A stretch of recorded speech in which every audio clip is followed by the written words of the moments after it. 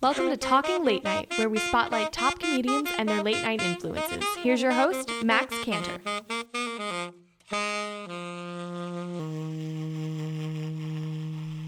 Hey everybody, and welcome to Talking Late Night. I'm your host, Max, and I'm very excited for today's show because, one, it's in person. It's not over the phone, so I can see this guy, which is good. Now, he's a stand-up. He's also a stand-up teacher, and on top of all that, you host your own podcast, Hot Breath with Joel Byers, and I just gave away your name, so now there's no point to say, here he is. But welcome to the show, Joel Byers. Welcome to the show, Joel. Thanks for having me, man. I'm a fan of the podcast, so I'm honored to be on the roster. Well, thank you. I'm excited to talk to you, but I have to ask you just right off the bat, I can't figure out how old you are. Because you look so young. I'm 12, yes. I'm 12. 12 years, a tall 12. The tallest 12-year-old I've ever seen. I was looking at your pictures online, and your Twitter and on your podcast website, and I was like, how old is this man? And then you walk in and you're like 8 feet tall, so now I can't figure it out. I'm 29 years old. Okay. 29. I turned 30 on January 24th, 2018. Okay. How do you feel about turning 30? I'm jazzed about it, man. Yeah? Yeah, because you're 20, right? Mm-hmm. Yeah, so you'll find getting older actually is more fun because you know more and you open to more experiences, and being 20, you just don't know anything except how to make an awesome podcast. Oh, thank you. But the reason why, a lot of people, they say I'm getting older, and they're like, oh, my 30s, where'd my 20s go? But you don't seem that way. You seem very happy and confident headed into your 30s. So. I've been working towards this moment. Yeah, all your life, my whole life. When I hit 30. I'm going to do all the open mics. Yeah, I'm super excited. I think that's a good part about pursuing your passion and what you love doing is your living, is then you do look forward to progressing and towards the future as far as like, well, I'm here now. I can't wait to see where I am here. Mm-hmm. It's just fun. You have any special plans, like a giant birthday party that you're going to do for your 30th? I'm actually, one of my best friends from high school, the best man at my wedding, he is premiering his movie out in L.A., Wow. The weekend of January 27th, which is his birthday. Mm-hmm. So I'm actually going to go out there, and we're all going to celebrate together. What's the movie? It's a movie. It's a feature-length film he made. It's been just like a passion project of his. He's finally just got all the parts together, and he's editing it right now, and he set a premiere date for the 27th. That is pretty cool. Yeah, it's going to be very exciting. Cool. Yeah. All right, well... Stephen Fine, by the way. Stephen Fine. Stephen Isaac Fine. Yes. Shout out to Stephen. Yes. But enough about Stephen. Let's talk a little bit about you. Yeah, finally. So Jeez. tell me... sorry, Stephen. It's time to move on. Joel, tell me, when you were growing up, what late-night shows influenced you and your comedy?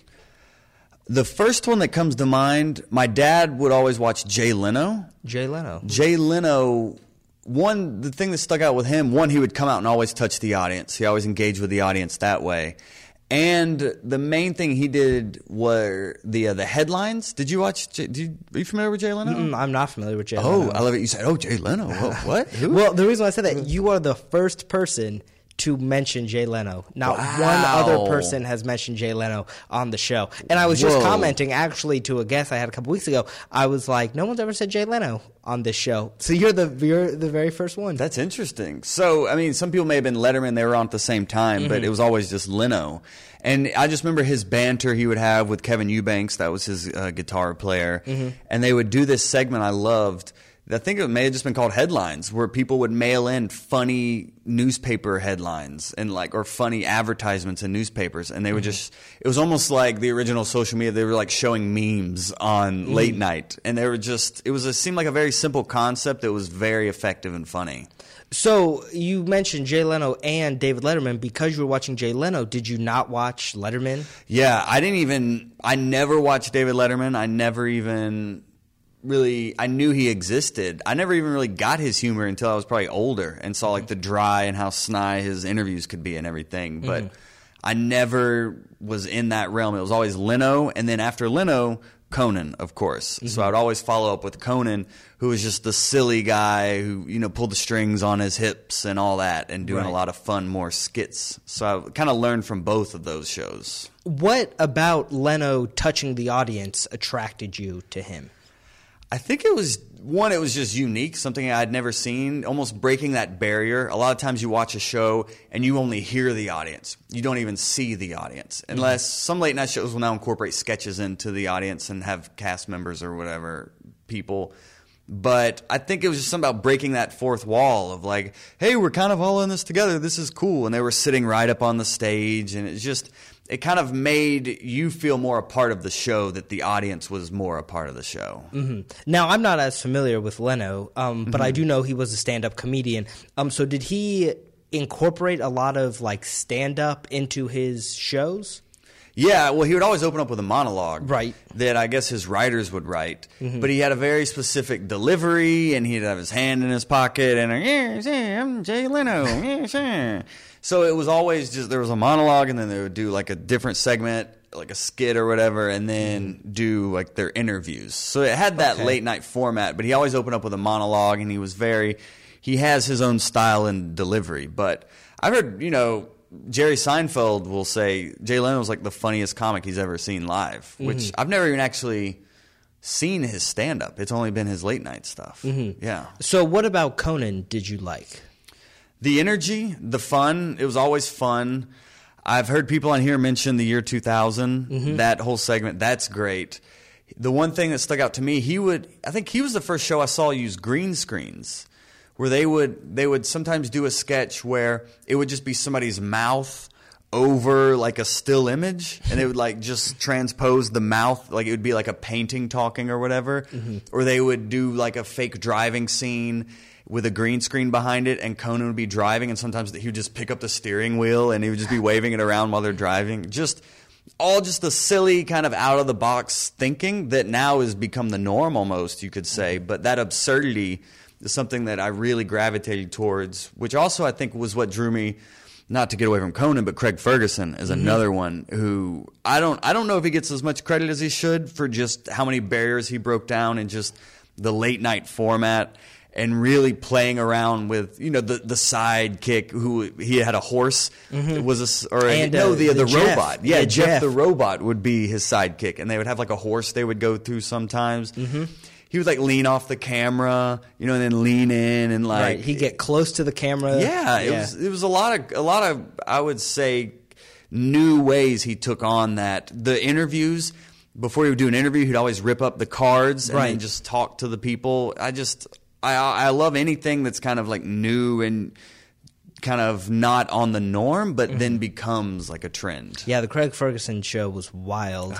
Unbelievable. He did whatever he wanted, and that's what made it so good. He wasn't fitting the mold. It wasn't same old, same old. He was doing completely new things. But I was actually going to mention, it's funny you mentioned it too, him tearing up the cards before every interview, because what always would bother me about late night, growing up I watched late night religiously, especially David Letterman was mine. I saw David Letterman when I was 5 years old for the first time, and I was like, oh, this guy's cool. Like I like what he's doing. You saw the show live? No, I didn't see the show live. I saw it on TV. You saw it on TV. My parents would let me stay up and watch it every night. So I was the kid at school who was like, "You guys see what Letterman did last night?" And I was like, "What? Like what? Pokemon cards? What are you who is Letterman? Is it a mailman? I don't understand." Yeah, that's good. So that was me growing up. But I just remember Craig Ferguson would rip it, and it just blew my mind because all the other people had their cards, and then if they reached a point, they would look down. And they would take a second, and they would look back up and keep talking. And that's what drives me nuts today about there are just certain late night people out there. I mean, no one's ripping up the cards. They're all using the sheet to guide the interview. But James Corden especially, I watch his show, and he is it's the paper. Like he's not. It's just not natural, and it drives me just out of my mind. And my dad's the same way. Yeah, I don't like it either. Nuts. It's not natural. Yeah, it's totally not. And I noticed you doing this, you don't have notes. When I do a podcast, I'll have my notes, but I've gotten better about not referencing them and just trusting my memory and just knowing that all the talking points I want to hit will weave in organically. But that's something that I knew starting out I was going to have show notes because I want to do well-researched interviews. But it's been an intentional practice to get away from that crutch and just engage and just let the conversation flow, because that's something I noticed in people doing interviews. It's just they say something and then look down and they're like, well, here's I'm supposed to be interested in next. Right, exactly. When they present a topic, they're like, oh, I went on my African safari vacation, but because the next talking point is, oh, we have to talk about Thanksgiving, then it's like they just completely ignore it and go with the next thing that's written down. Drives me crazy. Yeah. But that's why, like he said, I don't do any notes. I research the people, the guests beforehand. I look them up, obviously, so I pronounce your name right and stuff like that. But other than that, I just see where the conversation goes. Yeah. For me, it's like an improv scene. You just every next step, you don't know where it's going to go. It could be boring. It could be fun. Who cares? It's what makes it fun. It's interesting. And you have your benchmarks as far as you want to talk about late night, and then maybe talk about their careers. So you have like lily pads along the way, but how you get to them, right?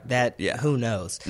So growing up, you're watching Jay Leno and you're watching Conan. Did you have friends that watched these things with you, or were you kind of like a loner in this? Yeah, I don't really remember talking about. I don't really remember talking about late night shows with people. Really, the only Loveline was the show we would talk about in middle school. You probably don't know what Loveline is. I have no idea. Oh my gosh! I thought you were making a joke. I thought that was like a phrase. This is so funny. That's another late night. That was actually radio. Let me tell you about radio, Sonny.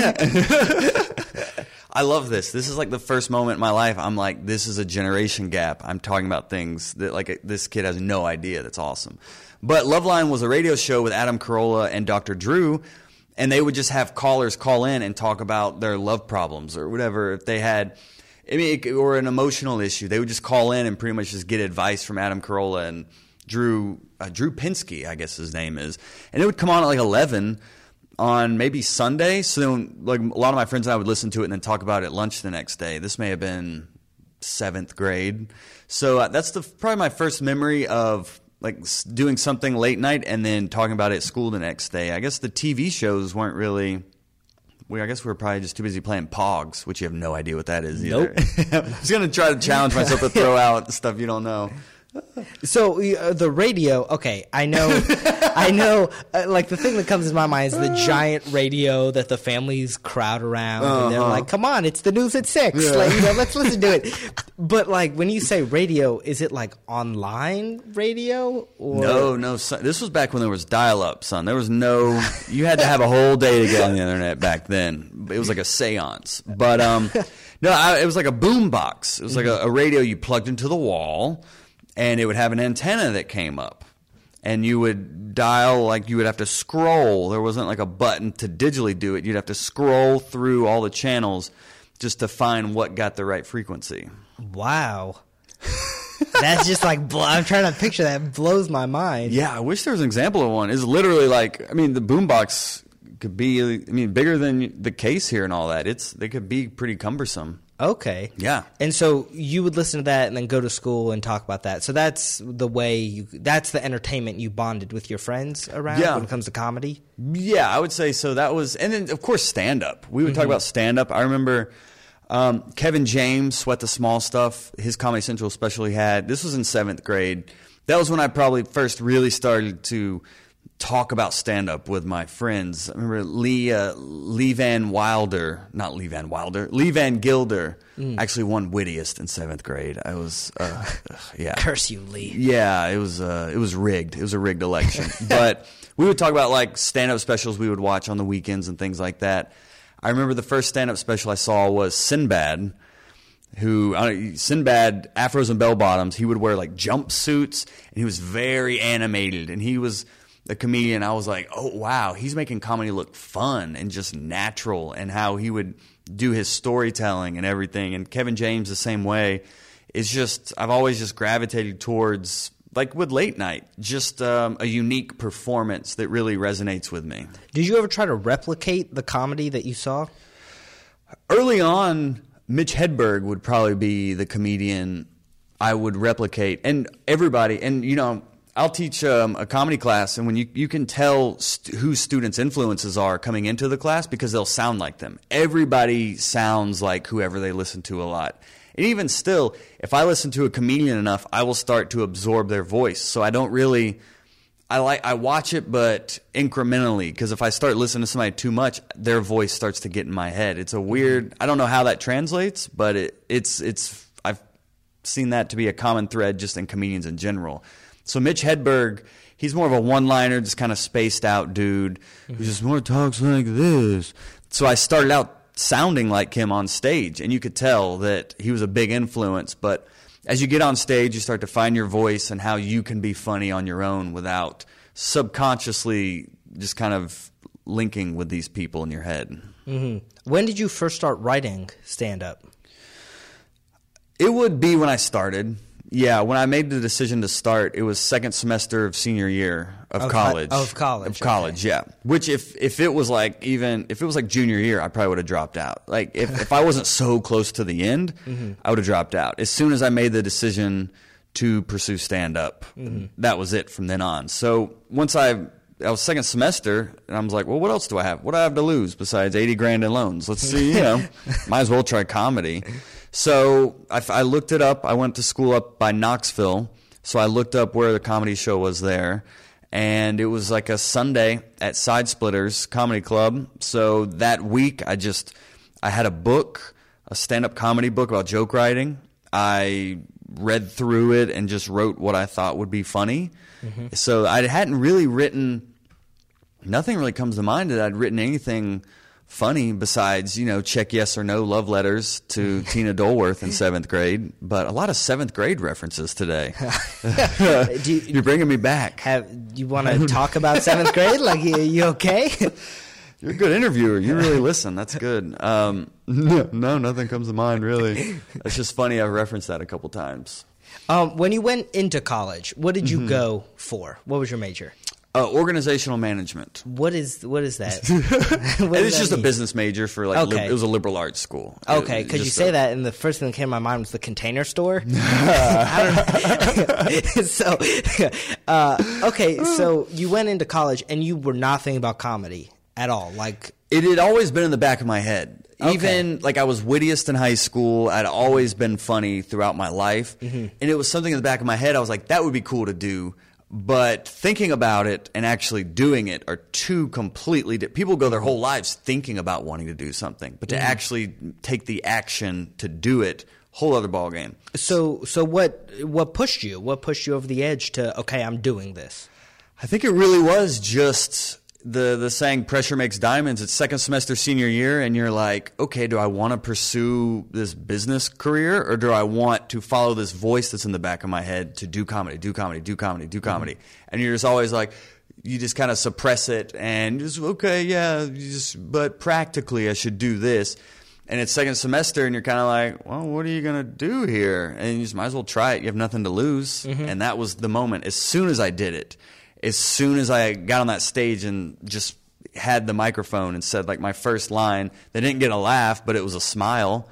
I knew I was high I'm still high from that. High on life, kids. High on drugs. life. Yeah. No, you kids and your Adderalls and all that now. The marijuana, what they say. What did your parents say when you told them, I'm going to be a stand-up, I'm doing comedy? Were they supportive? Super supportive. I feel very fortunate in my whole career is that I haven't really had anybody who's been like, really? Are you sure? But keep in mind, everybody's always been super supportive. I think because I was always naturally funny, and that was always a personality quirk, that especially my mom, she was like, oh, well, finally. It's almost like something she knew all along. It's like you were coming out of the closet. Like, dude, we all knew. When I made the decision to pursue it, it was literally, that was the joke I made with my mom when I did it, is because I was like, it was such an emotional moment. We were at Chick-fil-A, which is funny, coming out of the closet moment. We were at Chick-fil-A, and I was like, I think I'm going to pursue this comedy thing. And I started crying for some reason. It was very emotional. And then my mom has a great sense of humor too. And after having that moment, she said something like, it is almost like a coming out of the closet moment. She made that joke you just made. And then we started laughing that it was like this emotional transition, because I think it had been built up over pretty much my entire life. So then that's why I'm saying it's one thing to think about it, but then to actually make the decision to pursue it. It's a night and day. I now look at the world through a completely different lens. My priorities are completely different than what they were. Man, that is so funny. You were at Chick-fil-A just eating your nuggets, dipping them in the sauce. I think it was a number one. I think I was having a number one back then. It was a number one moment in life, though. Definitely one of those transformational moments. I'm sure. Yeah. And that's awesome that your parents, both of them, supported you and everybody going for it. But to talk a little bit about your first set ever. Yeah. Second semester of college, you get up there, you said you just got smiles. Do you remember what your first joke was? I remember, like, in that book saying, it was talking about misdirects a lot and, like, one-liners and setting them up, and the punchline is the switch. And I had just gone to a WWE event with my friends, not even really, I grew up, like, watching wrestling, but I hadn't watched it in years, but my friends were going, and I was like, that could be a cool experience, So the joke I wrote from that was, it was something about, I went to my first disco, or I don't even remember what the wording was, but it was something like I went to my first disco recently. There was a bunch of flashing lights, and there were dudes in Speedos, and then I woke up and it was a WWE event or something. Like some misdirect where I'm at the disco. No, I'm really at wrestling. But that was, and rightfully so, to not get a laugh. But I just remember people politely smiling and just, oh, look at him up there trying. All 7 of them in the audience. But from then on, dude, that's it. So you graduate college. You said you were up in Tennessee. Yeah. Did you come? Are you from Atlanta? Yeah. So did you come back to Atlanta after college? Yeah, I moved back in. I moved in with Mom, as college grads do. So I moved back in with my mother and was pursuing, I guess, professional work or whatever. The job I got was Enterprise Rent-A-Car. Okay. Which was the worst. It's funny, and you'll find this. You never know how you survive something looking back on it, but at the time you just have to. But it was just terrible. It would be like, have to be at work at like 6:15, work until like 5, and then do shows that night, then be back up for work at 6:15, and just do that cycle just over, because stand-up was everything. That was everything to me. Now, of course, along the way, before I got Enterprise, I was a driver helper for UPS, like a seasonal job. I've been a dishwasher, I've waited tables, I've been pizza delivery. Like, I've done all the jobs that, along the way. But Enterprise was a good one that helped me to build up kind of a runway. So then I could save up while living at home to then move out. And then I took on, actually, when I moved out, and like another big transitional step was just quitting Enterprise in pursuit to have more time for comedy, taking a way less paying job, just for the fact of I can then incrementally start becoming full-time in comedy. So when did that shift come, when you were able to come full-time in comedy? It became, what was that moment? When did I become full-time? I was a hotel minibar attendant, which is a real job. I just went around refilling the minibars at Lowe's Hotel in Midtown, which was dope. A lot of naps and free food, And I actually went on a little bit of a tour, just a little side note. I went on a little bit of a tour with a couple Atlanta comedians, and I took just all the expired Cliff Bars. That's what I ate for like a week. Oh, my God. It was just Cliff Bars the entire week. They were free. Right. And that's when you have a long-term goal, you'll make the short-term sacrifices with that in mind.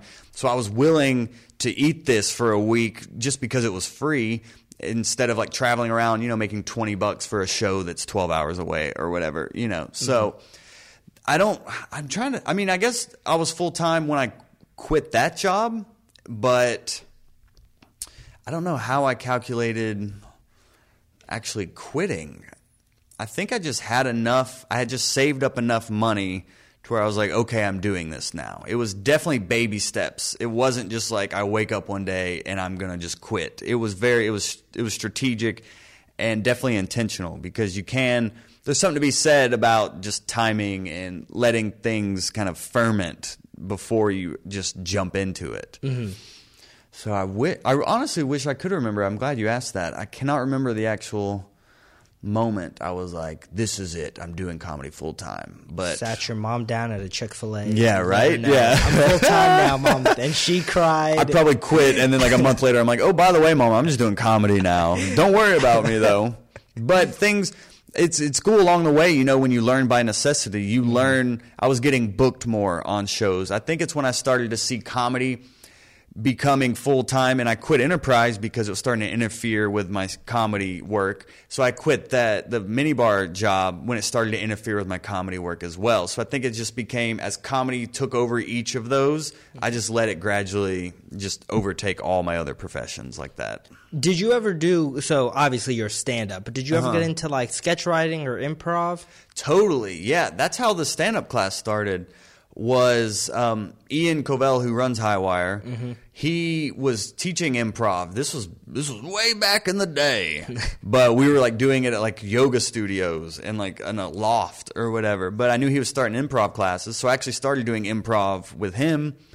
And I did all the classes I've done all the improv classes through Highwire, and also all the sketch classes through Highwire as well. So I've always been. You can learn from everything you do, especially creatively. They all interact with each other. So that's people in my class will have sometimes a sketch background, an improv background, acting background. Sometimes it's a father of three who's just always wanted to try comedy as well. So you get a little bit of everybody.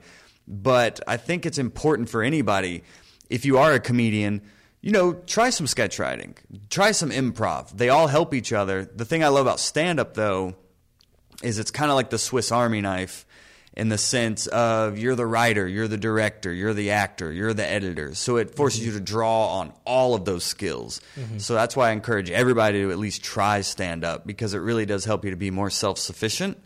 But I know from just doing sketch and improv that it's only amplified my stand-up as well. So when it comes to stand-up, like I know there's different ways you can tell a joke. You can tell it in like a story, or you could do a one-liner like we were talking about before. What is your personal style, and how did you discover that? I like my style to be more conversational. Okay. In the sense of you don't really know there's a punchline. I'm just talking. Mm-hmm. But I've been doing comedy. It'll be 8 years on February 1st. So that's a style that, of course, I'm still honing and still learning. This is a lifelong pursuit. I'm by no means like the omniscient comedian. But where I started was learning the basics, learning how a joke works, learning how to write a joke. So I started out being a one-line comedian where I would just say one-liners.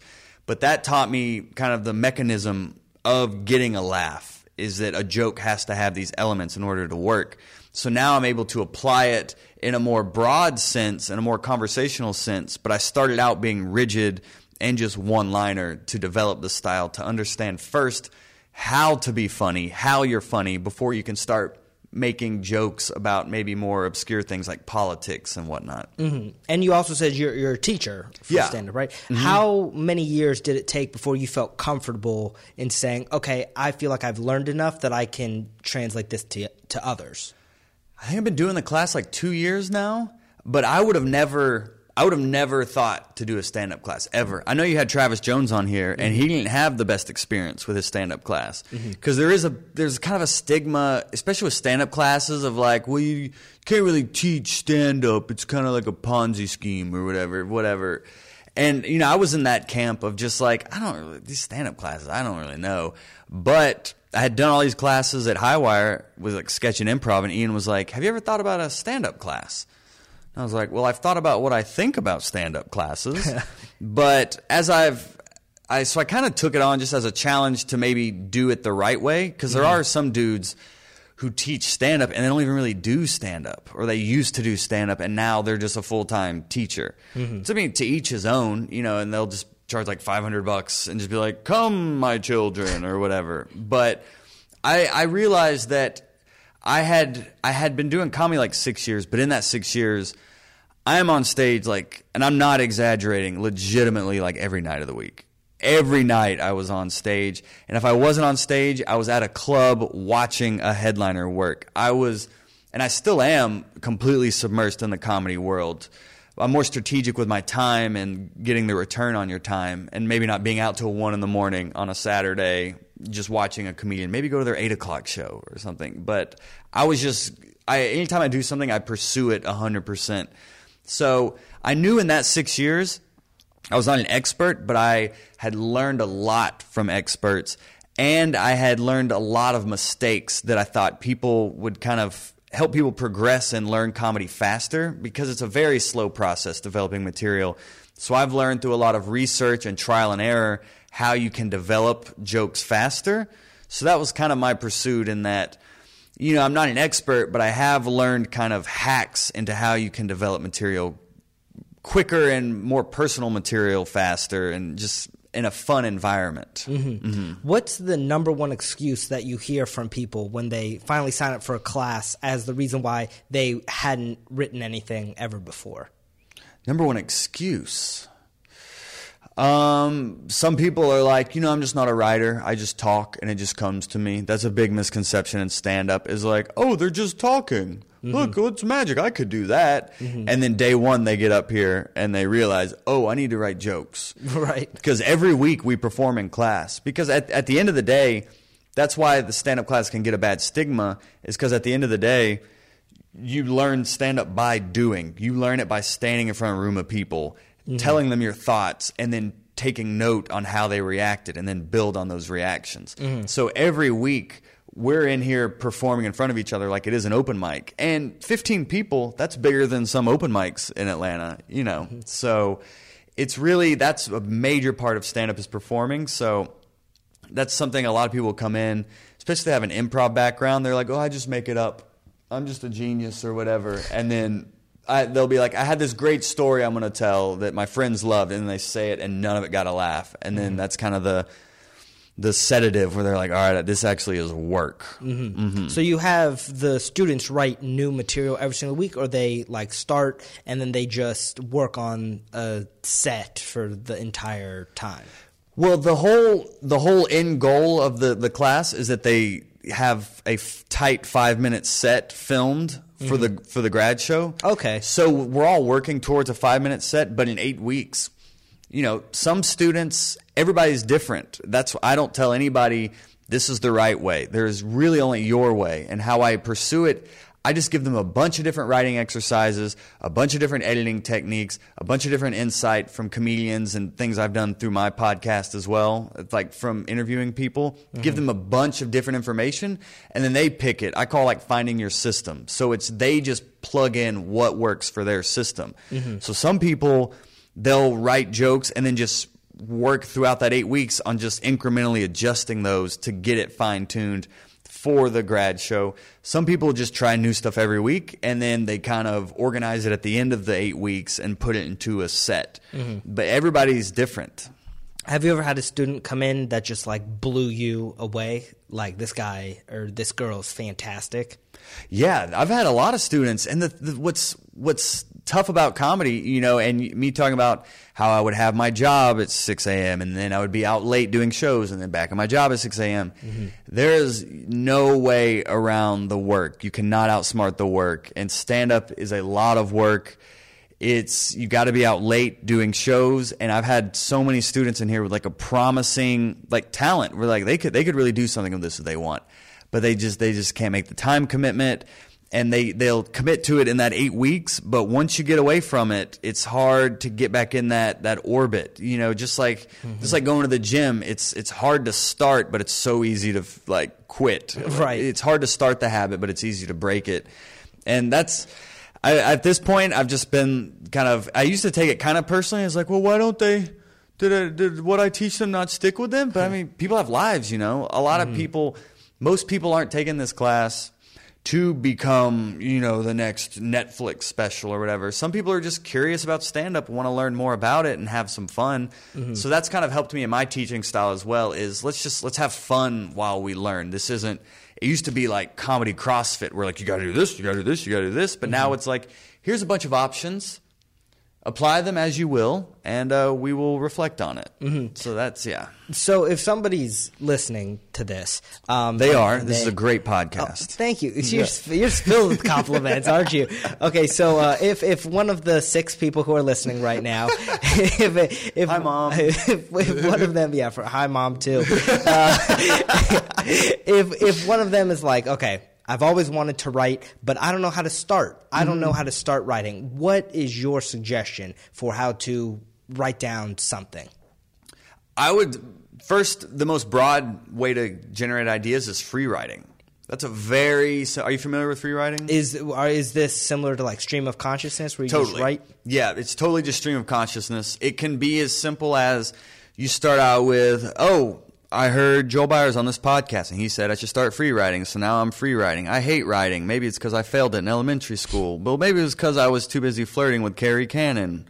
And so now you went from you're writing this morning because you heard this podcast to now you're talking about flirting with this girl in 4th grade. So now you, in just a couple of lines, you made it all the way down to an actual fertile topic you may be able to find humor in. Mm-hmm. So free writing is always where I start in the class, and it's just a great way to generate ideas. If you already have an idea, let's say it is, I remember my first girlfriend being Carrie Cannon, so maybe free write just about that whole experience and just stay within that realm. So free writing can be completely random, or it can also be kind of premise or topic driven.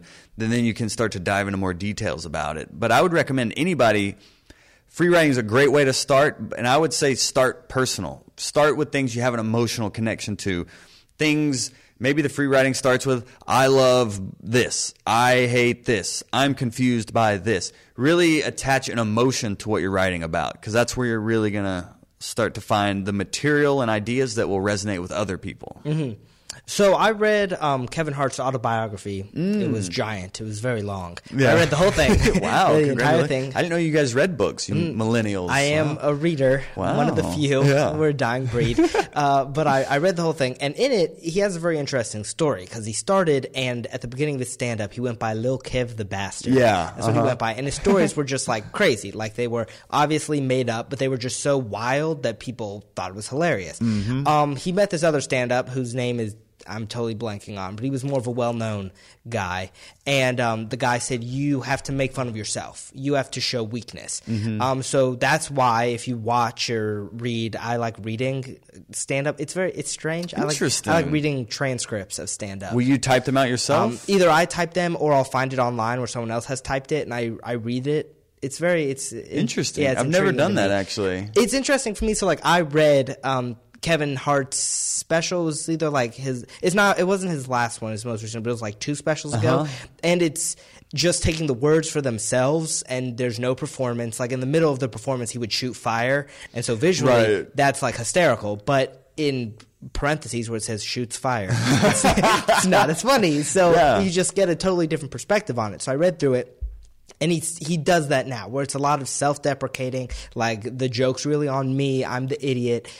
He told this hilarious story. He got in a fight with his girlfriend, and he's like, I'm leaving, I'm walking out, I'm leaving. And he gets in the car and starts driving, and he hears a thud from the trunk. And he's like, well, I'm a small person, and so I get concerned that I hear a thud from the trunk. So he stopped the car, he got out, he opened the trunk, and his girlfriend was in the trunk. She jumped out of the trunk and just started running and just ran away. What? So he was like, oh my God, that was crazy. I need to get back in the car and beat her home so I can, call her on this. So he gets in the car, he speeds home, and she's in the kitchen cooking. Right? And he's like, you just jumped out of my trunk. She's like, no, I did not. And he's like, yeah, yes, you did. I saw you. And she goes, it must have been a different bitch. And so he's like, was there another woman who jumped out of my Right, so yeah, now he's yeah. questioning himself. But the whole story, is making fun of him because he's a cheater. And so now he's questioning who's the woman that really jumped out of my car. Right. Do you like self-deprecating humor? That was a lot of talking for that question. But You're doing great, man. Don't worry about it. Do you like self-deprecating humor? Yeah, I find that, and this is something I'm challenging myself with more very recently, actually, is making the shift more inward, because I do comment on a lot of political things happening or maybe cultural things happening. I'm pointing outward more, but I have found as I explore myself more that it provides context for my points of view on all of these things. So then people connect with it more, and it makes the jokes I already have funnier when they have the context of where I'm from, who I am, why I think the way I do, and really bringing yourself into it. Because the great part about stand-up is it is just you, and nobody can steal you. As far as like stealing material, nobody can steal you. So the more personal you can be, it's also the more universal you will be on stage as well. So that is definitely a pursuit I've just embarked on. Literally probably like 2 months ago, I was like, I should really be more personal on stage. I'm just kind of pointing and commenting, but why? Who am I to be thinking this? So I'm just turning it more inward now. Okay. Now, another quote that I want to tell you about is I watch Comedians in Cars Getting Coffee with Jerry Seinfeld. Awesome show. And in one of the earlier episodes, he was saying how if you are funny, you do not need to take a class of any type. If you're funny, With there's Steve no Harvey, reason he was why. talking about that. Okay, yeah. Yeah, so, I've seen that, yeah. So he said that. Do you agree with that? I think taking a class will help you learn faster, help you develop faster. But you can learn the hard way by going out and doing open mics like I did for 6 years and just figure it out through a lot of failure. Or you can take a class. It's kind of like somebody, they want to do acting. Let me go figure out acting. Right. Okay, well, go ahead. Yeah. There's something to be said, or I want to do business. Maybe get a business degree as well is another thing that I'm clearly using. Well, I guess I am, actually. I am a business, aren't I? Interesting. I just thought about that. I need to get my life together now that I'm thinking about that. I'm just the show. It is a show and a business. It's like 2 jobs, stand-up is. But I was saying all that to say, I think a class is very beneficial just in learning from somebody who is actually a professional in that field.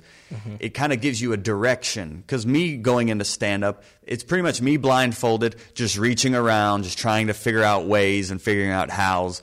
So now that's what my class is pretty much almost 8 years of comedy synthesized into 8 weeks. But for sure, you can certainly learn stand-up by going out at a bar on a Tuesday at 11 and talking to 3 drunk people and the bartender and just figuring out how you can be funny. Yeah, 100%. Yeah. Okay. Oh, you? No, I mean, there's been like famous comedians who have also taken comedy classes. It is a nice... I'm not for or against. It took me 6 years to even think comedy classes are dumb. Why would you do it? But now, as I've had so many people come through my class and seen some not pursue it after, some excel and even like move on to like an LA or New York and really be pursuing it, I can see the benefit in it, especially from just a time standpoint and a community standpoint of you're learning in a more comfortable environment. So you're still trying new material, but you're getting constructive feedback on it as opposed to getting booed, which happens. Well, speaking of getting booed, this is my favorite thing to ask stand-ups, and I asked Travis this. I had Haley Elman on last week. Yeah. I talked to her about this. Do you have a heckling moment that stands out in your mind? There's so many. And I ask all my guests on my podcast that too, a boo story. Okay. Or like just an epic failure if they're not a comedian, just one of their low points. I literally had a heckling experience like 2 weeks ago. No, like a week ago. It was at an open mic. And I used to be very temperamental on stage and I would yell a lot. And especially if somebody got up and just walked out in the middle of my set, even if I'm in a coffee shop and somebody's just going to the bathroom, I'd be like, okay, we got something better to do? Do you even know who I am? I would like go in and be like, you're not getting tickets to Phillips Arena when I'm there. I'm just yelling though. But I've since moved on. I've got more professionalism.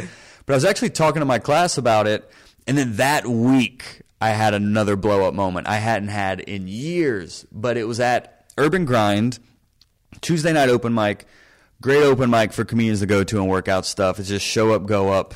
It's been around forever. And it's primarily comedians in there. A couple audience members, but it's always usually comedians. But the good part about that show is the comedians listen and you get feedback on your jokes. But for some reason, there was a comedian there, in quotes, who was talking. And then I just kind of, a good way to deal with hecklers is literally just to shush them. You can just shh, and they'll usually they'll usually just kind of be like, what? And then they'll just kind of blend back into the audience. And it's not even a distraction to the show. So I did that, and the one guy stopped talking, but then the other one directed his attention to me, the comedian. This is a comedian at an open mic heckling another comedian. It didn't make any sense. And I've dealt with enough hecklers to know you don't want to fight fire with fire and like come over the top with them. If anything, let them, you kind of olay them like bullfighting. Really, they say something and then you react to it. You're not really the instigator. Because if there's a heckler, the audience is on your side. They're ruining the show for everyone, so they want you to win. They're on your side. So just let the heckler almost kind of just punch himself out. So I was being very nice. And really, I just broke it down as part of, I was like, could you please stop talking? Just act as if I'm not even on stage. Hey, man, could you please stop talking while I do this? And he kept talking. And I was like, dude, look at where we are, man. We're at an open mic at a coffee shop. Nobody here made it. And then he got even louder. So he kept getting louder with every response. So then eventually, kind of what broke the comic's back, if you will, was a good way, of course, to keep the audience on your side is to weave in material as you're interacting with a heckler. So you're still getting those laughs along the way if it's not necessarily funny. So I weaved in a joke that he had heard before. So then he made fun of me for telling a joke that he's heard before, and he was like yelling it at this point. This is like Twilight Zone stuff. Like this never happens, dude. So then he yelled at me, "Oh, still doing the same old joke. You heard that one before." And I was like, "Yeah, that's why we're here. We're doing jokes, and we work them out and get better." Completely calm. I posted on my social media. I'm still completely calm at this point. And then he yells even louder. He's like, "Oh yeah, you teach a class." And I just go, "Shut up! Shut up!" I lost it, dude. Like I really just saw red, and I was like, if I'm going to fight fire with fire, I am just going to go straight flamethrower. And I just yelled at him. And then I said, "This is why you're not going anywhere, because you don't care about anybody but yourself." But I was screaming this at an open mic. Literally, the room is probably the size of this room we're in right now. So it was loud. And then as soon as that happened, I just put the mic down and like left. I just walked out. So that was my most recent heckler story. And probably one of my most memorable. It's I mean, for anybody that does comedy, that does not happen. It was almost like, it's weird. I was like talking about how I used to blow up on stage in class Sunday, and then that Tuesday it happened in this moment. It's weird how those will creep up on you. But that's one I'll never forget, dude. Wow. Yeah. That's crazy. That's crazy. Especially where it's like, you're right. We're there just to get better, to work together. Yeah. Why are you here if you're trying to ruin it for everybody else? And then he and I just left, and he like chased me down outside and was like, "Oh man, I'm sorry. I thought we were having fun." I didn't even listen. I just kept walking, and that's just one less person to worry about, I guess. But it was a comedian I hadn't even seen in a long time. Didn't even know he was still doing comedy. Almost as if he was there that night to take Joel Byers to the limit. And he got me there. Wow. It was fun, though. It was cathartic to yell. I mean, I used to yell a lot on stage, just experimenting with different energies on stage. But that was one where I had enough. And I wanted to set the tone because, like you're talking about, comedy is hard. It's a huge time commitment. You're driving to this show. You're waiting for your spot. You may spend 3 hours to do 5 minutes. That 5 minutes is yours. It's sacred time. It is your 5 minutes out of 24 hours. So anytime somebody tries to impede on that, you take it personally. Yeah, for sure. And now to talk a little bit about, your time and maybe your hour. Let's talk about your podcast a little bit. A happy note. Right, on a more positive, happier note. Tell me about the podcast, how it got started, and most importantly, how the name came about. Well, we'll start with the name. I was a big fan of Fresh Air, NPR's Fresh Air. And I just liked how snappy the name was, how quick it was, Fresh Air. So I just kind of brainstormed different names, and Hot Breath. It just kind of stuck, and it's been that ever since. No fancy origin story there, just something I kind of thought of, and it stuck. The podcast itself started because from interviewing so many of them, but Atlanta's comedy scene right now, it's one of the best, if not the best in the country as far as people who started here and have now moved on to different cities, or people still here who are becoming major players in comedy. So I noticed that there were 10 comics on Last Comic Standing one summer from Atlanta, and that the year before an Atlanta comic had won it. So I was like, if I can interview these 11 comedians and just document this moment in Atlanta comedy, it was more of just that sense of like just highlighting Atlanta comedy and just documenting this moment of us all, of all these people being from Atlanta and on this TV show. So I got that through just some came easier than others. It was all, you'll learn from doing a podcast. There's all sorts of factors and barriers that are going to pop up to do an interview. But so once I captured those, which we ended up, that year Clayton English ended up winning as well, but I interviewed him before he could say anything about winning or not. So that was funny. Yeah. I got to interview him after as well, but that was a fun kind of time capsule. And then that was like season 1.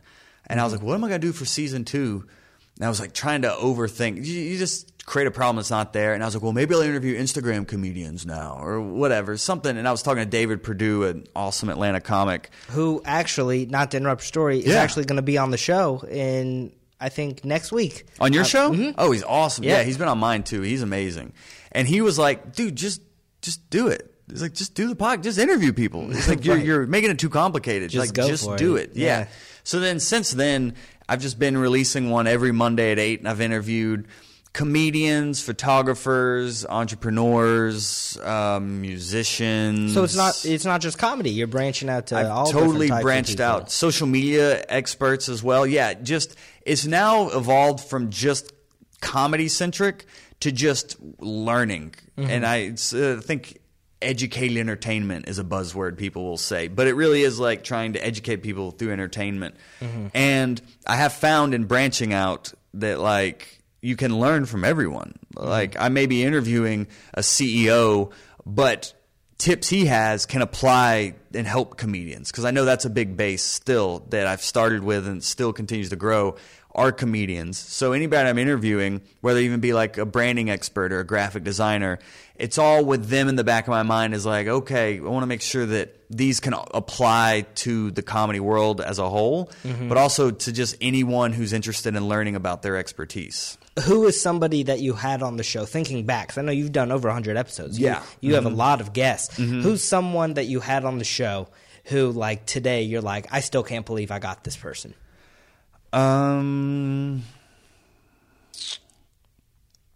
Aries Spears was a good one, because I did not expect him to want to take the time to do it at all.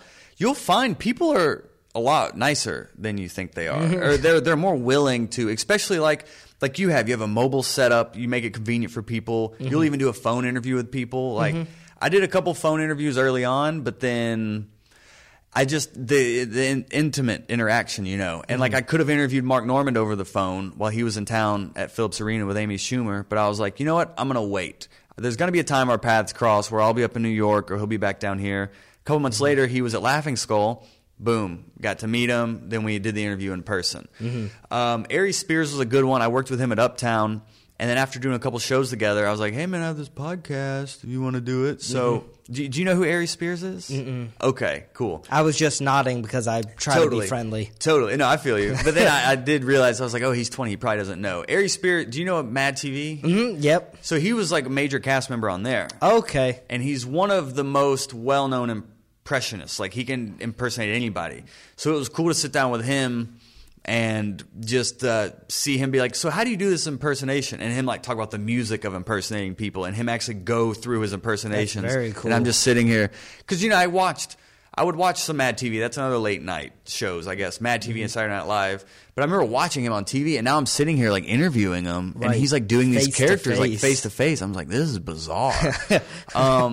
I think the first one that gave me confidence, that's just so funny. You just agreed. Yeah. Oh, Aries Spears. Yeah, totally. Of course. Because you don't want to like what negate the guest. It's like improv, like you said in the beginning. But I do the same thing. I'm trying to get better about just being more in the moment about it. But I think Rodman, he won. He's another comedian who he's been doing over 20 years, but he's from Atlanta, won Last Comic Standing the year before. But he was someone who I reached out to him about doing an interview. This was when I first started the podcast. Reached out to him about doing an interview, never heard back. Reached out to his management, and they were like, no thanks, but no thanks. And then gave it a couple weeks, really kind of got my image back, kind of got a little more organized, a little more professional, created a press kit, kind of created a context for what I'm doing with the podcast, all that. And then followed up with his management about, okay, here's what I'm doing. Would he be interested in this? And then they actually came back and we're like, oh, yeah, he'll do it. So that was early on my first experience in turning a no into a yes. So I'm glad I did that in my first, couple interviews, because that kind of gave me the confidence to reach out to people and to pursue them beyond just the initial no.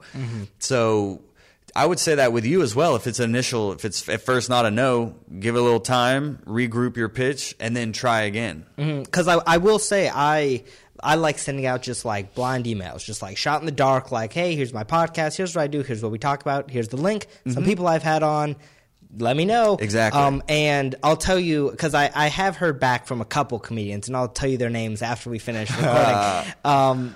But I definitely I feel I like that, how you reach back out maybe a month or 2 months and say, hey, here's where I was, but here's where I am now. Totally. Here's how it's grown. I've gotten new people. Everything's like growing.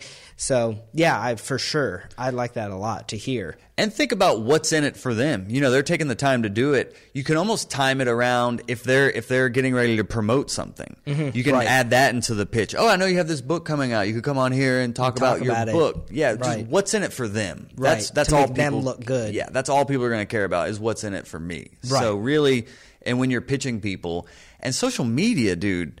Social media is extremely powerful. I've booked so many interviews just through tweeting someone or sending them a DM on Instagram.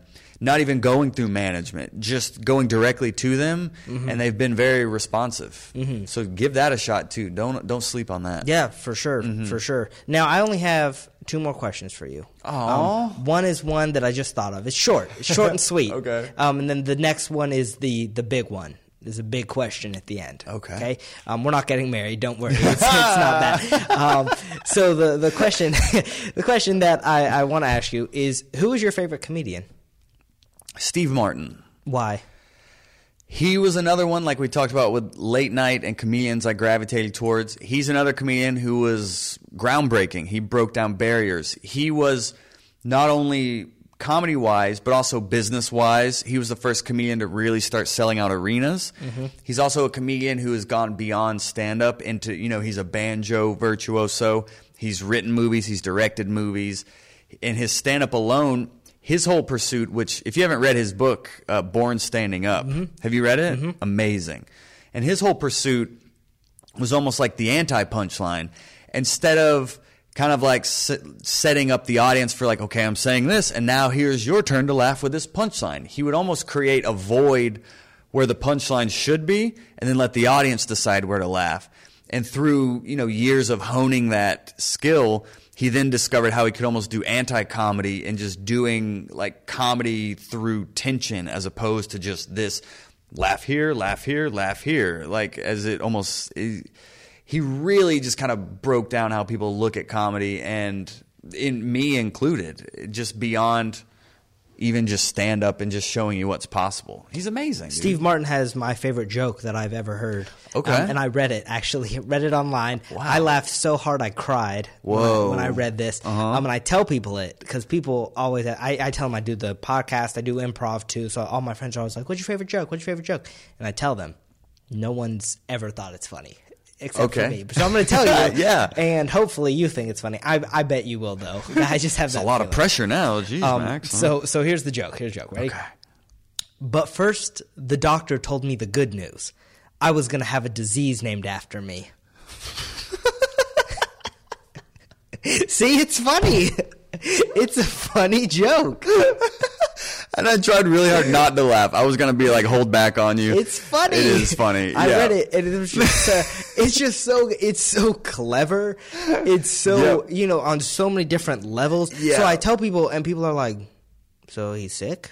Like, well, I don't. Yeah. Like, it just doesn't make sense because it's not about the joke. It's about what's happening beyond the joke. Exactly. And I just think that's so genius. That that one-liner, boom. There's so much in that. It's so clever, so creative. It's my favorite joke. That's what I tell people. That's a winner, dude. It is. I really wanted to hold back and leave is. you hanging there on not laughing, but that's brilliant. It's okay. I just would have edited in laughter earlier and put it, Yeah, right, put it in yeah. after. So we would have been good either way. Yeah, he's one of the best, man. My favorite for sure. So now the final question I have for you is a question I ask every guest. All right, so every single guest has been asked this, and you said you've listened to an episode, so you may know what's coming. Okay. But the question I have for you, it's not. Oh, it is a question. I was playing it out in my head. It is. It's not a statement. It's a question. If you were to give one piece of advice to somebody who eventually wants to be in your shoes, what piece of advice would you give them? Work. That's really it. It takes work regardless of what you're going to do and pursue. It takes work, commitment, dedication, perseverance, all those buzzwords you see on banners and with cats hanging in there or whatever. Do the work. That is something that talent, there's one thing to be said about talent, but work can really compensate for your lack of talent through just development and skill development. So I'm huge on work ethic, and just if you're going to do something, do it the right way, really commit to it and understand why you're doing it as well. There's so many people who are pursuing certain aspirations and not even knowing why, but if you understand your why, then that'll help you through the hard times of, the highs and the lows, everything. There's going to be a crest and trough. So really think about why you're doing what you're doing, what you want to get out of it, have goals that you can start to kind of work towards, so it gives you kind of a purpose and a reason why you are up at 2 a.m. editing this podcast before you have to be up for work. That gives you all the motivation you need. But at the end of the day, work. That's it, man. My students will come in here week 1 and be like, is this even going to be fun? Because they think stand-up is just, hey. And I was like, well, you got to work at it. Mm-hmm. Yeah, it'll be fun when you get laughs, but it takes work. If you see a comedian and their Netflix special's an hour, there's probably 20 hours of work that go in, that goes into that 1 hour. Work. Whatever you're going to do, work. For sure, yeah. And if people want to see you performing around Atlanta or take your class or listen to your podcast, what are some ways they can find you? JoelByersComedy.com is my website. On there, there'll be a link to my podcast. It's called Hot Breath. It's on iTunes, Stitcher, Spotify, Google Play. Pretty much, if you just Google Hot Breath or Google Joel Byers, Hot Breath Podcast will pop up. It's a new one every Monday at 8 a.m. I host a show every Wednesday at Java Monkey in Decatur, Georgia. Been doing that about 6.5 years now.